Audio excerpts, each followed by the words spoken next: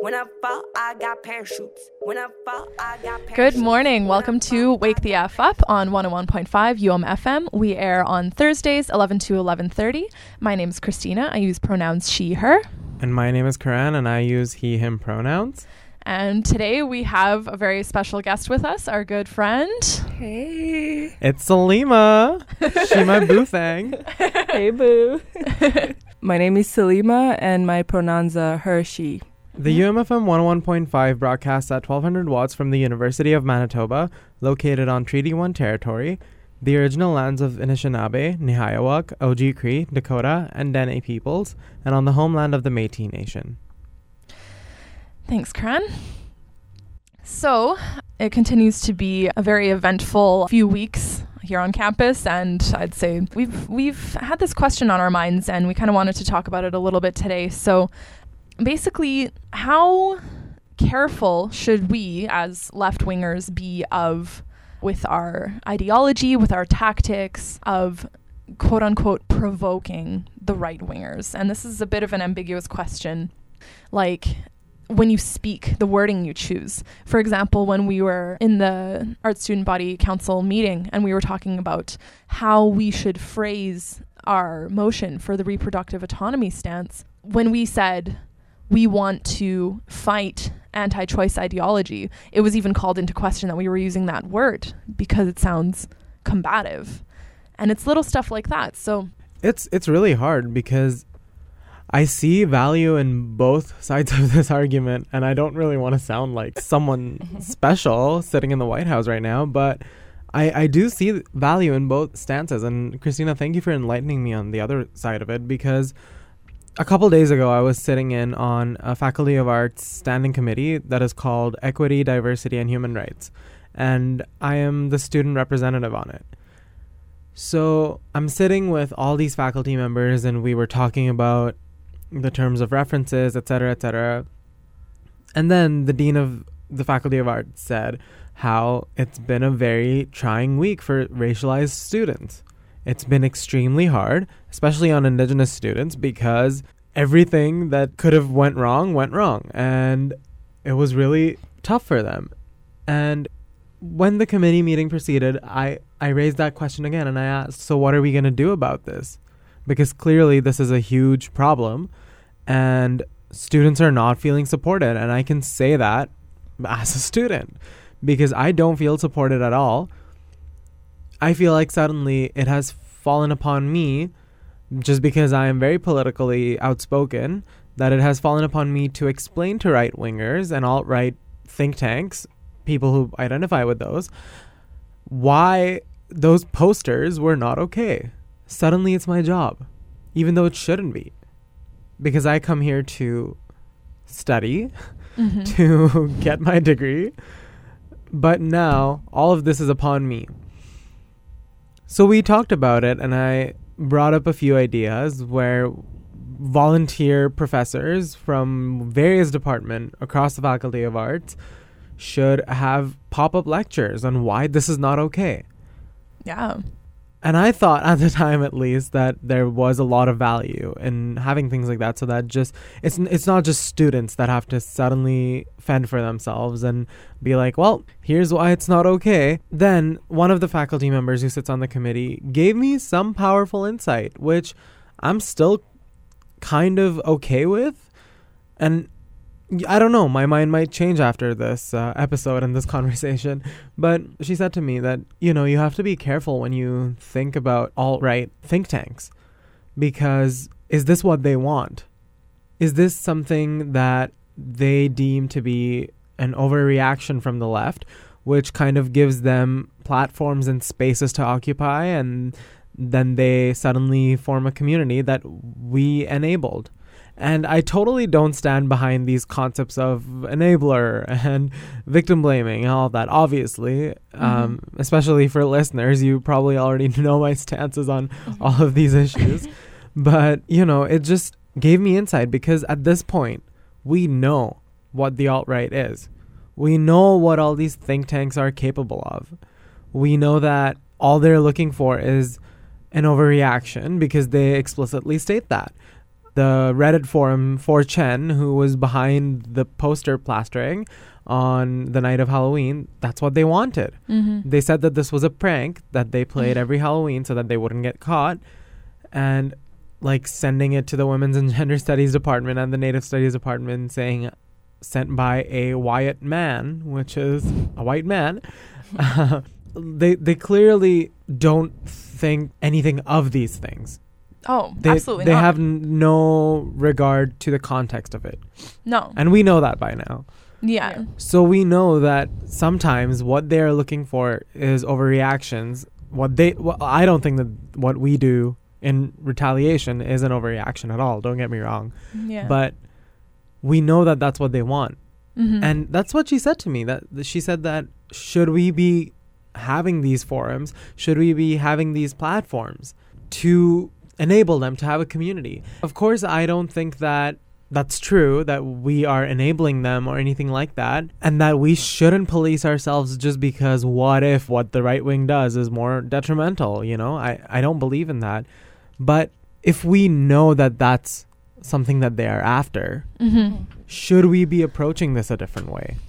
Right. So the way that I would respond to this, definitely always remember the bigger picture. And the bigger picture is that the oppressors, the people in power, the people with money, the right-wingers usually are the ones who are actively creating, perpetuating, and enforcing this culture that oppresses marginalized people. So that's the big picture that I'm remembering here. And then when I see stuff like, you know, they want a reaction out of us, well, to me, that's just an example of gaslighting. That's like if there's two siblings and the older and stronger one punches the younger in the face and then puts their finger on the younger one's forehead and the younger one swats at them, can't reach them, can't do anything back, then the older sibling says, "Oh, you're overreacting. Why are you so violent?" The blame is inappropriately being centered on the victim in this situation. Without the context of the actions of the older and more powerful, it makes it seem like the younger is overreacting. So that's how I see this situation. You know, I think that absolutely we should always be peaceful and we should always conduct ourselves in an educated way. We should be strategic and we should be thoughtful. Right. And I don't think it's an overreaction to these posters because of course they make it, of course, yeah. They make it seem like it's an overreaction because they're like, oh, well, it's okay to be white. But the thing is, words mean nothing without context. And I'm not even going to go into that because it's just so remarkably obvious to me. And I think everyone here, you know, why those posters were problematic. But that's just an example of gaslighting from them. And it doesn't, at the end of the day, it doesn't matter what we do, whether we're overreacting or not. What's that going to contribute to how this turns out at the end of the day? This is just another of thousands and thousands of examples of instances where they just contribute to the unsettling of the personhood of anyone who is marginalized.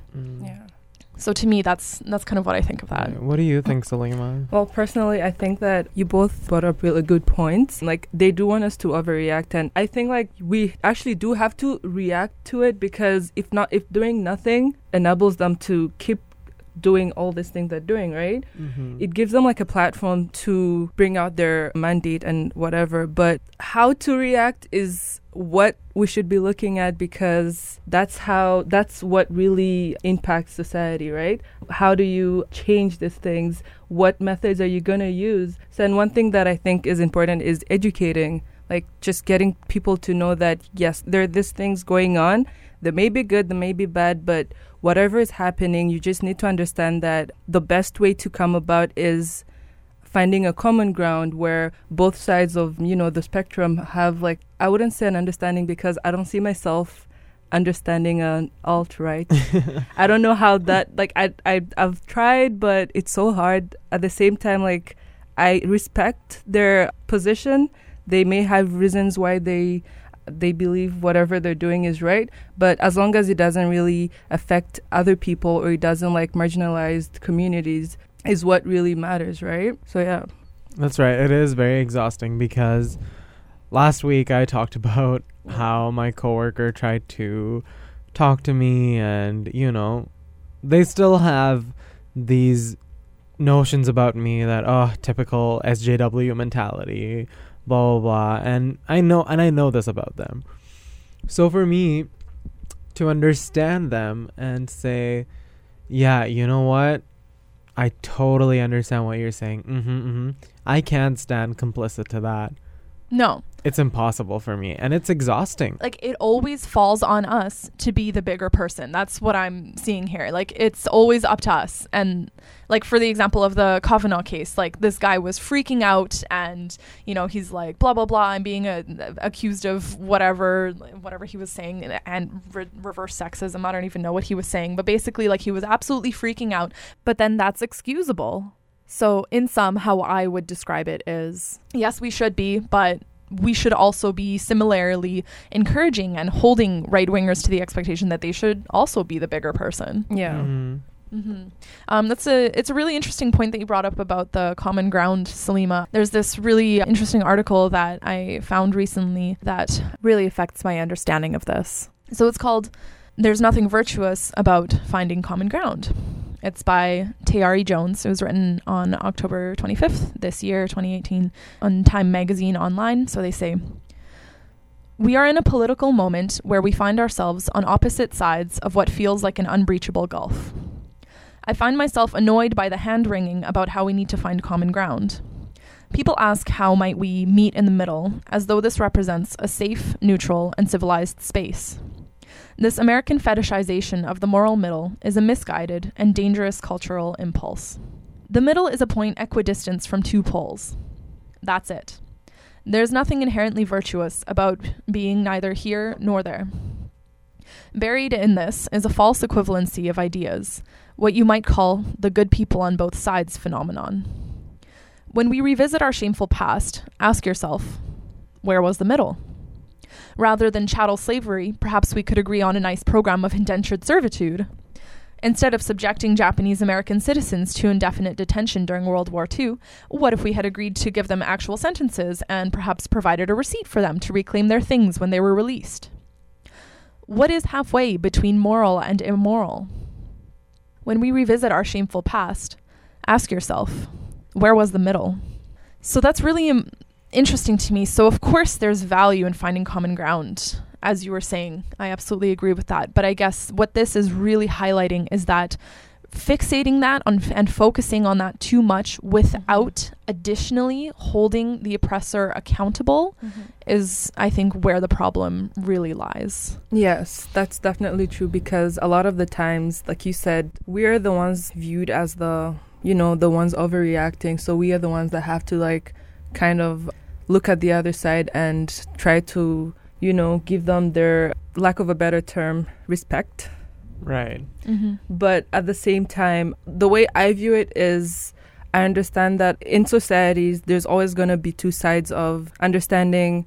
Even when it comes to policies, like there are people that are going to agree to it, there are people that are not going to agree to it. But we also have to remember that the only way to exist is to coexist, right? But at the same time, we want to tell them that, hey, we do not agree with you, but we're willing to sit down, have a conversation, trying to understand that despite the fact that we do not have the same views on ideas, we still want to work together to make this place a better place for not only us, but the upcoming generations and so forth, right?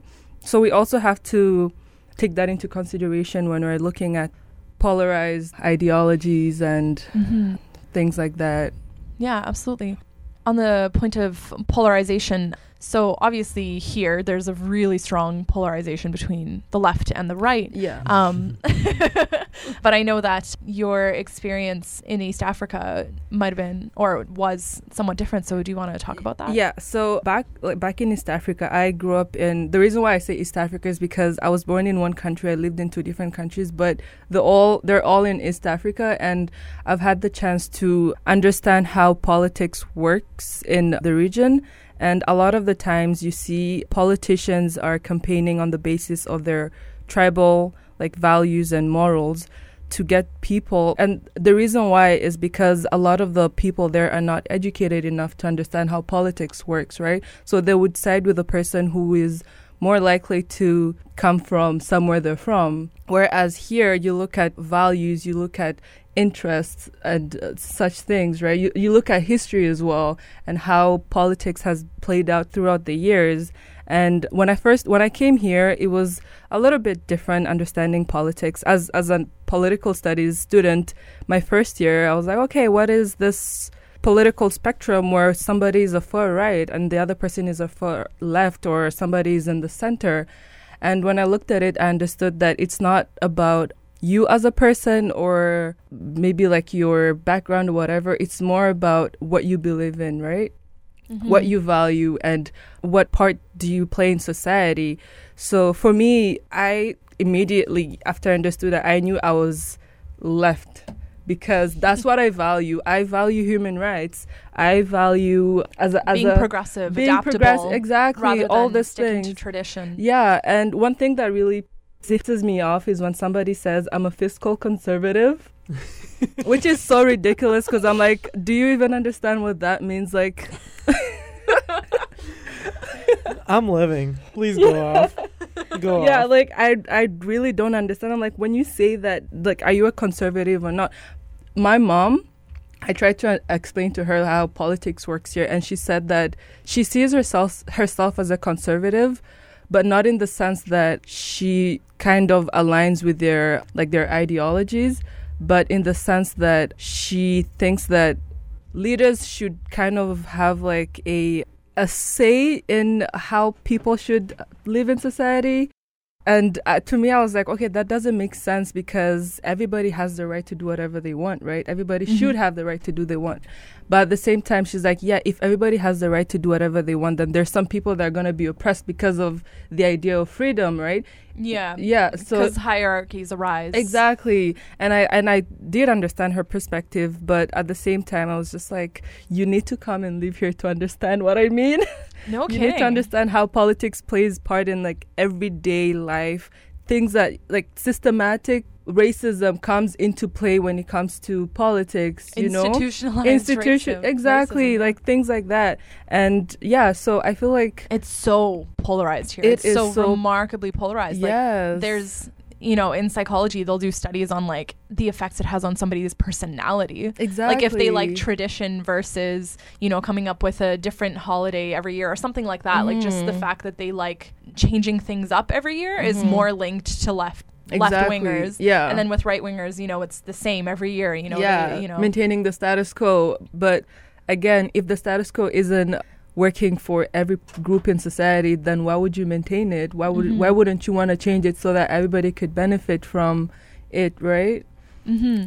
And I'm really curious about like, so all these different political groups that you're sort of describing in East Africa. So if not these values that we know, you know, the right wing and the left wing, so what sort of stuff do you see coming out as values more often? But like what are some in East Africa? Yeah, well, a lot of the time, first of all, corruption plays a really big part in politics in East Africa, right? Oh. Like it is so embedded into politics that not only politics, but like everything in society, that you cannot function without, you know, like bribing somebody. Like I just want a certificate for something I earned, but I can't get it because I have to pay somebody, right? So there's always all these things that play part in societies, and a lot of people don't understand it. Like they don't understand the values of democracy. And I understand why they don't, because they're not educated. They don't have the chance to be educated, because schools there, they've kind of like stigmatize the idea of going into a public school, because the education is so bad that you don't want your children to go to public schools. And when you go to international schools or private schools, you're not taught about your country. You're taught about all these other Western countries. Right. So yeah, and I had a conversation with my professor the other day. He was asking me, like, how is indigenous history taught in Africa? And I told him, I really don't know, because I didn't get a chance to learn that. I can tell you about First World War. I can tell you about the Holocaust, but I do not know my history because I was never taught that, right? Wow. Yeah. So, like, a lot of those things play into how people understand how society works, right? Right. So, yeah. That actually, considering that is a political system that you have been faced with, that even enlightens me a little bit more into this discussion that you said you were having with your professor, where you were talking about whether or not we should educate people who don't know about oppression. Yes.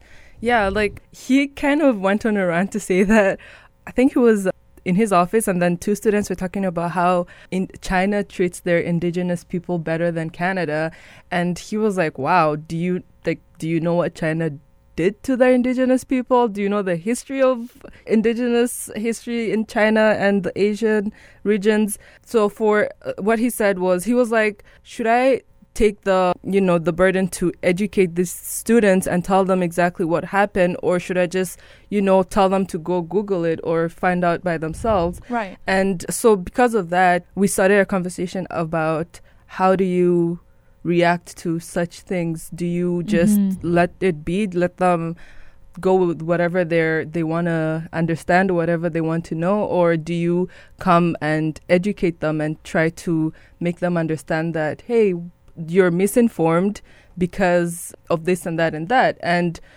sometimes you do have to take that responsibility to tell somebody that, hey, what you're saying is wrong because of so and so, right? Not because they don't want to or because you feel like you have the responsibility to, but because you might be the only person that is available for them to, have the chance to be educated.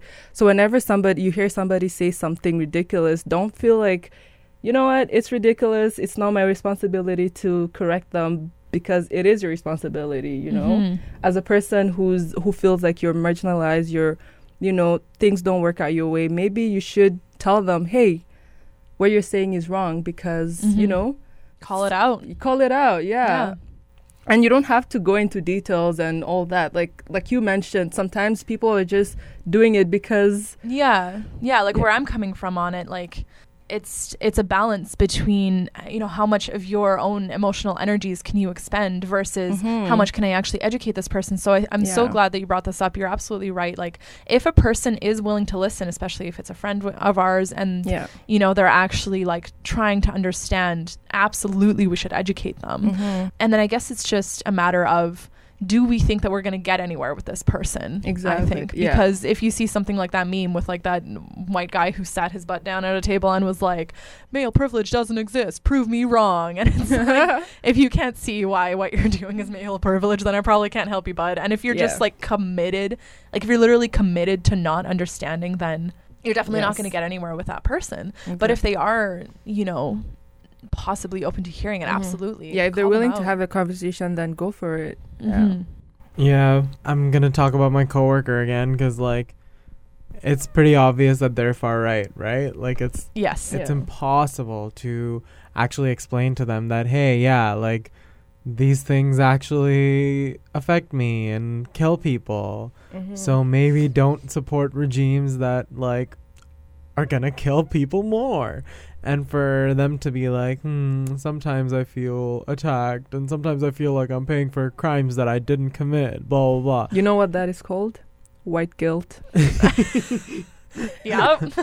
And white fragility. So for me to engage in that is a waste of my time. And that's why I said to them, go ask a white person who doesn't think it's okay and ask them. Because usually they don't spend their time thinking about these things. They don't have to spend their time because it doesn't affect them. So I also have the same point of view as your professor that if you are capacitated to educate, then yeah, I feel like you do have an obligation to, mostly because civil discourse is one of the only ways where we're going to get somewhere to a common ground that actually has value as opposed to just, being a centrist.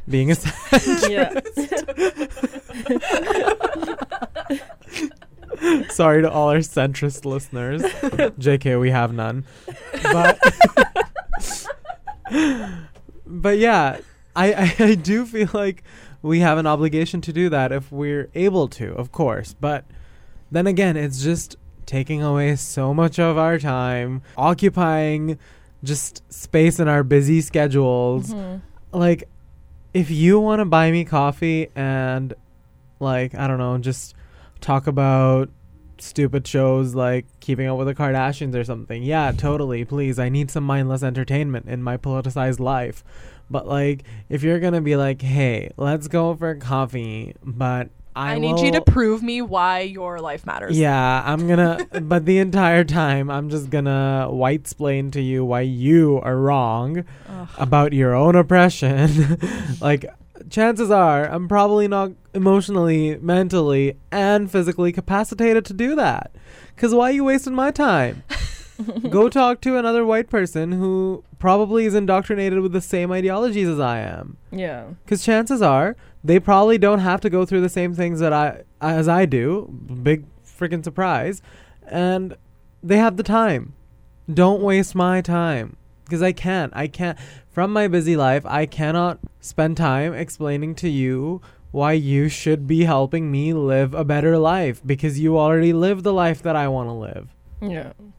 Anyway, I'm going to stop being petty now. But Not even a little bit petty. Let's just make that real clear. Yeah. Like, yeah, and a lot of the times these people do not understand like the concept of empathizing. We don't want you to, just like feel bad, but not in the sense that, oh my God, I feel guilty that these people are going through it. But how do you change that? Like, even just like educating your own people, like that's the thing about white privilege that from my understanding is you can use it to the advantage of like people of color. Just educate your own people, like tell them, hey, these people go through these things and you don't have to go through it to understand. You just have to like listen to them and understand how the system works, and from there you can make a change. yeah, absolutely. And that's the thing about like left wing too, right? Like, we don't condone things like white guilt. We don't. Because white guilt is not okay either. No one should be feeling guilty for something that their ancestors did.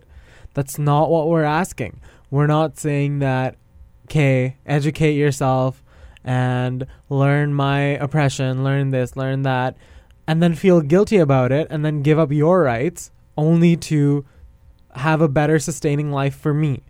That's not what we're saying at all. But somehow, through even civil discourse, it gets translated that way. And I don't understand how it does. And when you are upset about what your ancestors did and you feel guilty about it, that's not okay either. You shouldn't be subjecting yourself to that kind of emotional and mental trauma. We're not asking for that. We're not saying that that's what you should be actively doing. All we're saying is that be allies. Exactly. Understand oppression. listen to POCs. That's all that the left-wingers are saying. Everything is terrible. Okay, that is all the time that we have today. So in summary, be conscientious, be respectful, but always remember to hold the oppressor accountable, because they need to be conscientious and respectful as well. Not just Absolutely. Yeah, absolutely. Thank you so much for joining us today, Salima. Thank you for having me. Shima Boothang. I love this. I'm so glad you happy. guys have a show like so awesome. We're so happy to have you here. Yeah. Welcome back anytime. Thank you. Catch us on Instagram, Wake the AF Up, UMFM, all lowercase. Thanks, Kran. Thanks, Salima. Thank you. Thank you, Christina. And hold on, it won't be too long till the storm passes, then the rain dries.